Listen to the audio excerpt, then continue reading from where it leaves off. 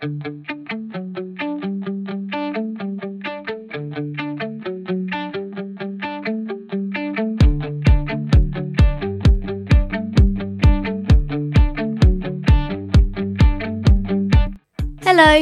my name is Rose Courtine and you're listening to the Talking Teenage Life podcast.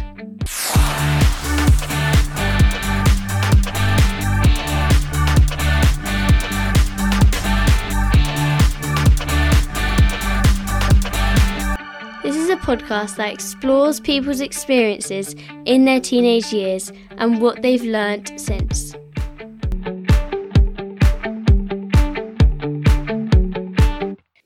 Welcome back to Talking Teenage Life. This is the first episode of Series 2. I'm really looking forward to this series and I've got some interesting guests lined up. As usual, the podcast will be out every fortnight, so let's get on with the first. I'm delighted to chat with someone I have known since I was 3 years old. Ballet has been such a big part of my life.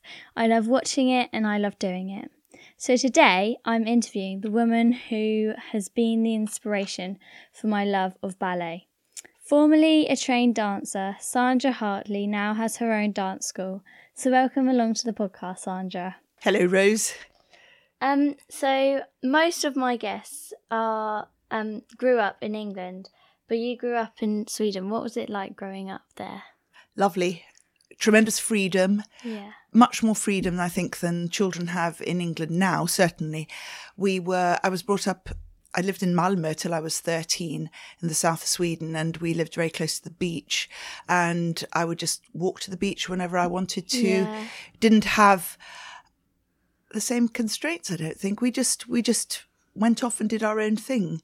And you walk to school on your own. I didn't start school till I was 7.5 because that's what you start school in Sweden when you are 7. Yeah. So because my birthday's in April, I had to wait till the September and I was 7.5. And so you walk to school on your own and basically we did what we wanted. It was lovely. Yeah. So you mentioned school. What was school life like there? It was lovely. It was I don't remember there being any pressure. Yeah. We didn't have SATs. We did have SATs, but they were done as a national examination and we would all sit down and the radio would go on and the questions would come on and they were just testing the whole country as opposed to each school. So there was never any feeling of pressure. We didn't get reports, I think, until we were till we went to high school. So very little pressure. When you first start school, you only go for half a day. So you go for a couple of hours in the morning to break you in gently. And they do that still, I think, that you start very, very gently. I think now you go to school at 6 in Sweden, but certainly not before. Before that, I'd been at nursery school and we just played. Yeah. Which I think is lovely. Yeah. Who was included in your family? My mother and my father and my older sister. Were you close with your older sister? Yes, I think we used to fight quite a lot, but she was bigger and stronger than me. Yeah. I remember her always, beating me up, sitting on top of me and poking her fingers into my chest. But generally we got on very well and we still do. What was your career aspiration then? And did you see yourself staying in Sweden? Do you mean when I was a small child? Or when you were in your teenage years? In my teens. Well, when my parents divorced when I was 10 and my mother had been a dancer. She was English and she was teaching. And then she got when I was 13, she got this fantastic job in Stockholm. She was the head teacher of the equivalent of the Royal Academy of Dance in Stockholm, Statens Dansskola. It was head ballet teacher there. So we moved to Stockholm and which was a great experience. Stockholm is a beautiful place. And I thought I would stay in Sweden. We used to come to England every other summer and spend the whole summer in England because my grandparents lived in Bournemouth. So I knew England very well, or I knew the south of England very well, and I loved it. And I loved my granny, and we had always had happy times over here. But yes, I assumed I would stay. And also the thing that I was good at school were languages. So I had rather hoped I would become an interpreter. I didn't quite realise the work that goes into becoming an interpreter. Yeah. So did you always hope to become a dancer? No, I did ballet. I started my mother when I was about 6, and I did a few classes a week. And then I did tap dancing and a bit of jazz. And then when we moved to Stockholm, I obviously couldn't dance with my mother anymore. So I went to different teachers. There wasn't a very good standard of teaching in Stockholm at the time, but I did a variety all the time. Every day I did something. But no, I didn't want to be a dancer. But I came over to England when I was 19, and I must have been 18. I saw Godspell at the Poole Arts Centre, I think it was. And I saw that, and I came home and I said, that's what I want to do. I want to be on stage. Yeah. And my mother didn't really believe me because I hadn't shown any real interest before. Yeah. So she said, right, she'd support me if that was what I wanted. And I finished the equivalent of A-levels, which are 3 years in Sweden. And then I came over and did a summer school at the Royal Academy of Dance. And it was 3 weeks. It was fantastic. And I had this teacher called Jean Nucky. And she was the head ballet teacher at Stella Mann School of Dancing, which was one of the good ballet schools in London. And I said to her that I wanted to go to a ballet school. And she said she would recommend me for Stella Mann. And so I got a letter saying that I was welcome to start the following year. And then my mother still didn't quite believe that that was what I really wanted. So I had a year when I'd finished school when I had to prove that I really wanted it. So I had to pay for all my dancing lessons myself. So I used to work in an old people's home at night. So I used to do night shifts and then come straight out and go straight to class and, a couple of classes, and then go home and back and do night shift again. So because it was good money. And after that year, my mother said, yes, I do believe you. So she then supported me. And then I came to England when I was 20. And I didn't want to do a dance training in Stockholm because my mother was, the only really good school was where my mother was. And it's awkward being taught by your own parent. Yeah. So that's why, and people would think, oh, she got in because of her mother and all these things. So it was better to set off and do it my own way. So I came to England when I was 20, and most of the girls at college were about 16. So it was a big difference. So I had to work so hard because they were all younger than me. And I had a lot to prove. And I wasn't as flexible as they were. So it was hard slog. Yeah. So is that where you then trained? Yes, I did 3 years at Stella Mann. The first year I just did the dancers course, but Stella Mann was quite a bossy woman, and she said that I should do the teacher's course because I'd make a good teacher, and I really didn't want to be a teacher. But to keep her quiet, I then thought, oh, well, it doesn't cost any more to do the teacher's course. So I did that as well, and which I'm really glad that I did. Yeah. But at the time, it was just a lot of extra hard work because I was a year behind everybody else. They'd started it in the first year. So, but it was the right thing to do. And also to make extra money to pay for my fees, I would work in the school office doing all the VAT returns. So I got to know Stella Mann very, very well. And that's why I don't know why she thought I'd make a good teacher, but she did. Yeah. So did your mum then inspire you to dance? Or... Yes, she did. Yeah. Yes, she did. My father was against it. He thought I should go to university and do something proper. Yeah. But my mum, when she knew that was what I really wanted to do, I think she would have supported me in whatever I wanted to do, frankly. But yes, she was an inspiration. So most people would think that being a ballet dancer has a glamorous lifestyle to follow. But what is the reality? Yeah, it's not glamorous. It's very, very hard work. I didn't actually work as a ballet dancer. I was trained as a ballet dancer, but I worked in commercial theatre. Yeah. But it's hard. You have to, even when you finished your training, you still have to make sure you go to class every single day to keep on top of everything and your technique and your fitness levels, and you have to pay for your singing lessons. So it's hard. It is hard. And you have to be lucky really, really lucky. There are some glamorous things. You know, occasionally when I was in Brigadoon, we did the Olivier Awards. We didn't get a nomination, but we were part of one of in entertainment. Yeah. So things like that. And then we were all had big dinner at the Dorchester afterwards. So there are certain things that are lovely like that. But generally it's hard work and you do the same thing. So when I was in Brigadoon, we did 8 shows a week. All the same shows. 8 shows every week. And when I worked at the Circus in Blackpool, and there we did 14 shows a week. Wow. We did 1 on a Sunday, 3 on a Saturday, and you work so hard. But it's fun. Yeah. So beyond training, why is like dancing or ballet important? Well, I think, you mean for my pupils now or for me? For anyone. I think it gives so much. It gives you, hopefully, confidence, posture. And I think that it is the confidence it gives. And I think ballet is all encompassing.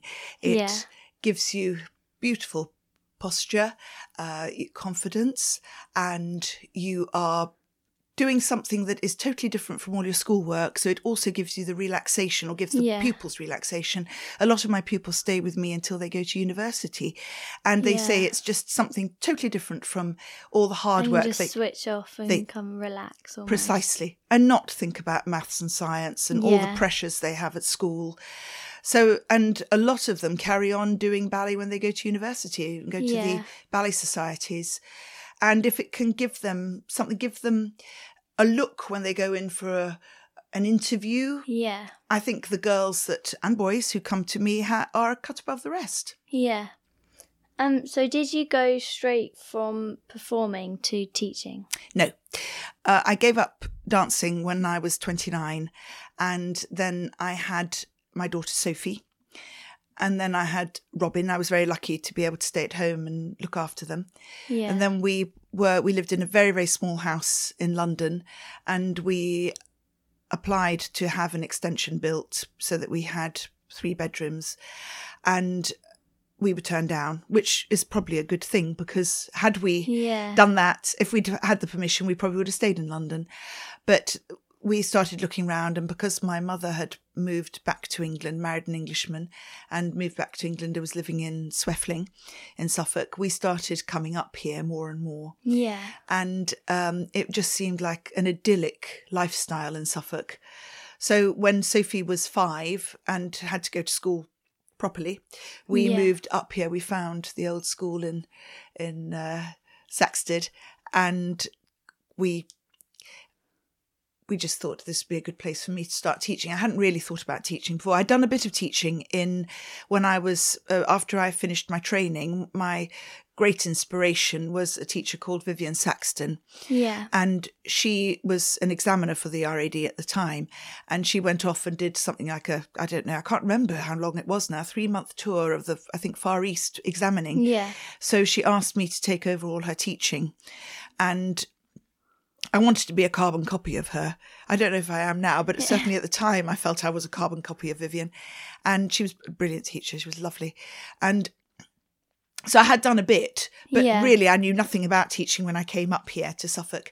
And so I started with 1 baby class at Rainbow Nursery and a pre-primary class in Earl Surn Village Hall, because I couldn't teach at the old school, because from having bought it, the day we saw it, the house we could have moved into it. Yeah. And then there was a terrible storm in the summer, and it was partly being renovated, and there were tarpaulins over part of the roof. Well, they blew off, and then Suffolk flooded, and so did our house, and everything was ruined. So we arrived, and all the ceilings had fallen in.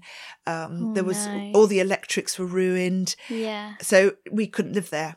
So we bought a caravan. And we lived in a caravan, and my husband Peter taught himself how to do everything. So it's taken a long time, but 4 years in the caravan, you get used to it. And the children thought it was just a great adventure. They loved it. Yeah. And and then slowly built up the school. Yeah. And so every year you got a new pre-primary class, and unfortunately I had to redo my teacher's training because the RAD didn't recognise the work that I'd done at Stella Mann. Aye. So I had to redo that. I had to do the TC programme at the RAD. And it's never a bad thing doing more training, but so that was quite interesting. So, and I had to enter 30 pupils, I think, in a year. And in those days, that was a huge amount. Yeah. It may have even been 30 pupils over 3 years. I can't quite remember now. But now, of course, that's nothing. Yeah. With the way the school has built up, 30 pupils you do in half a day virtually. Yeah. So what are the main differences between teaching ballet and being taught ballet? I think now that I have been a teacher, I understand how irritating I must have been as a student. And teachers do actually know best. As a student, you think you know best, but actually teachers know best. And so it is worth listening to your teachers. Yeah. I don't think I always appreciated how much they knew. Yeah. And I used to do very good comedy acts of my teachers in the changing room. I was caught, which wasn't very good. But I think I'm sure my pupils do skits of me in the changing room. I don't really care. It doesn't matter. As long as they're having fun, it doesn't matter. What do you enjoy most about teaching ballet? I don't know what I enjoy teaching most. I love it when little ones come and they can't skip, and then suddenly they can skip. Yeah. And the children who arrive with 2 left feet and they suddenly do something lovely. I love seeing the pupils enjoying themselves. I want them to enjoy themselves because so few are going to be ballet dancers or dancers at all. And so the important thing for me is that they're having a good time, but through excellence. And I love seeing children achieving something. It's great. And seeing the ones that have been with me from when they're 3 to when they're 18. Yeah. I think it's a really, I'm blessed to have such a lovely job. Yeah. So obviously there are quite a few boys who also do ballet.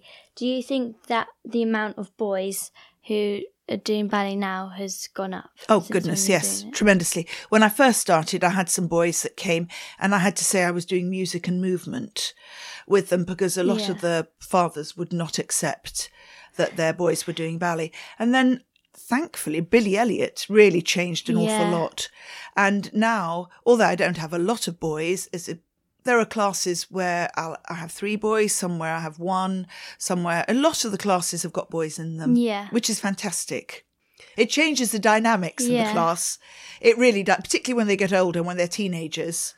And then the boys are showing off and the girls are giggling, and it's quite hard. I had one group where I had 3 boys and, they were so naughty. And I had to have them in different corners of the room and away from certain girls because they'd be showing off. But they were lovely. And do you think more girls are now starting to do more sports that were originally mainly thought of as boy sports? Yeah, it fills me with horror when the girls say they're doing rugby.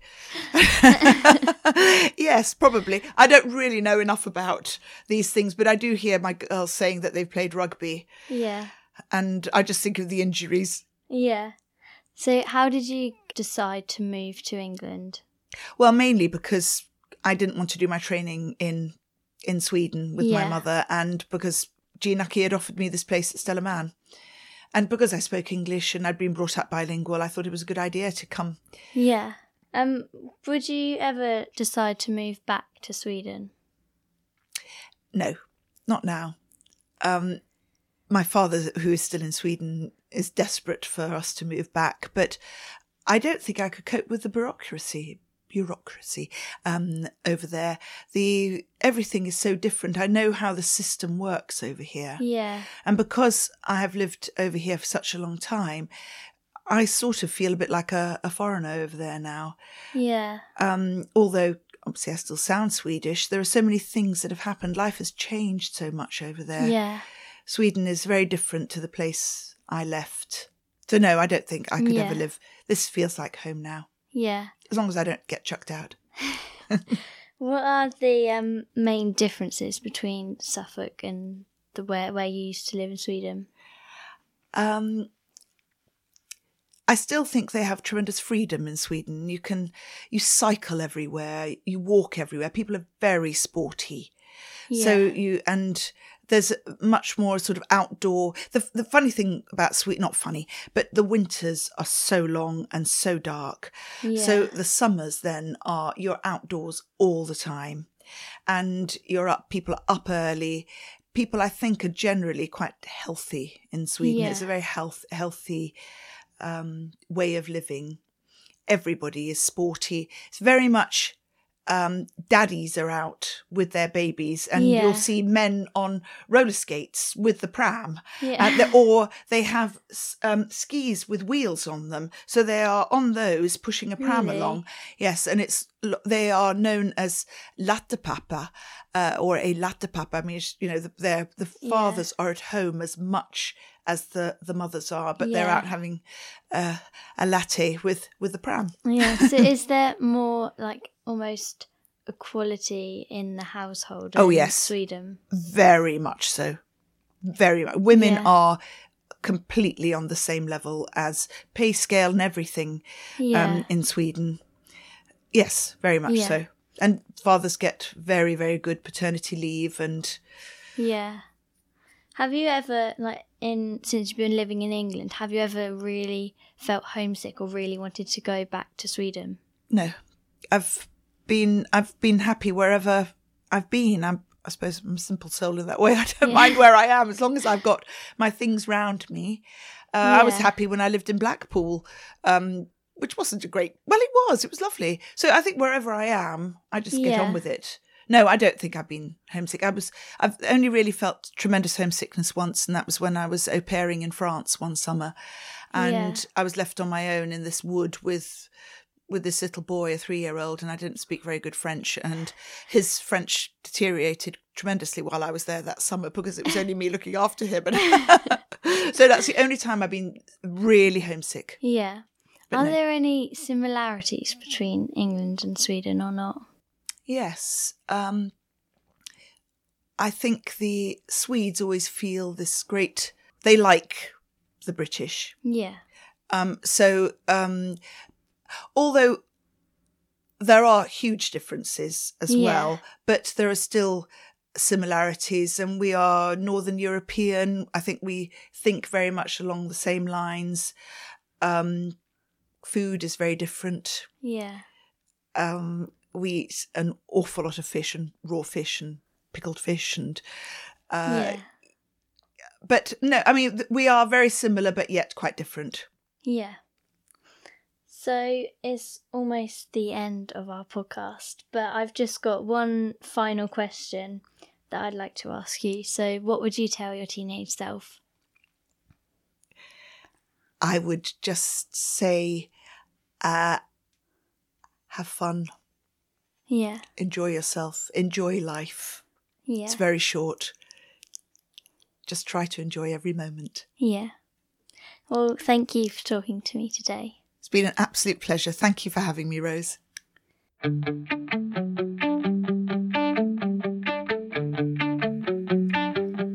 We hope you enjoyed listening to Talking Teenage Life podcast and that this discussion has inspired you. Please remember to subscribe via your usual podcast provider. We'd love you to leave a review online, and don't forget to visit www.talkingteenagelife.com to find out what we're up to.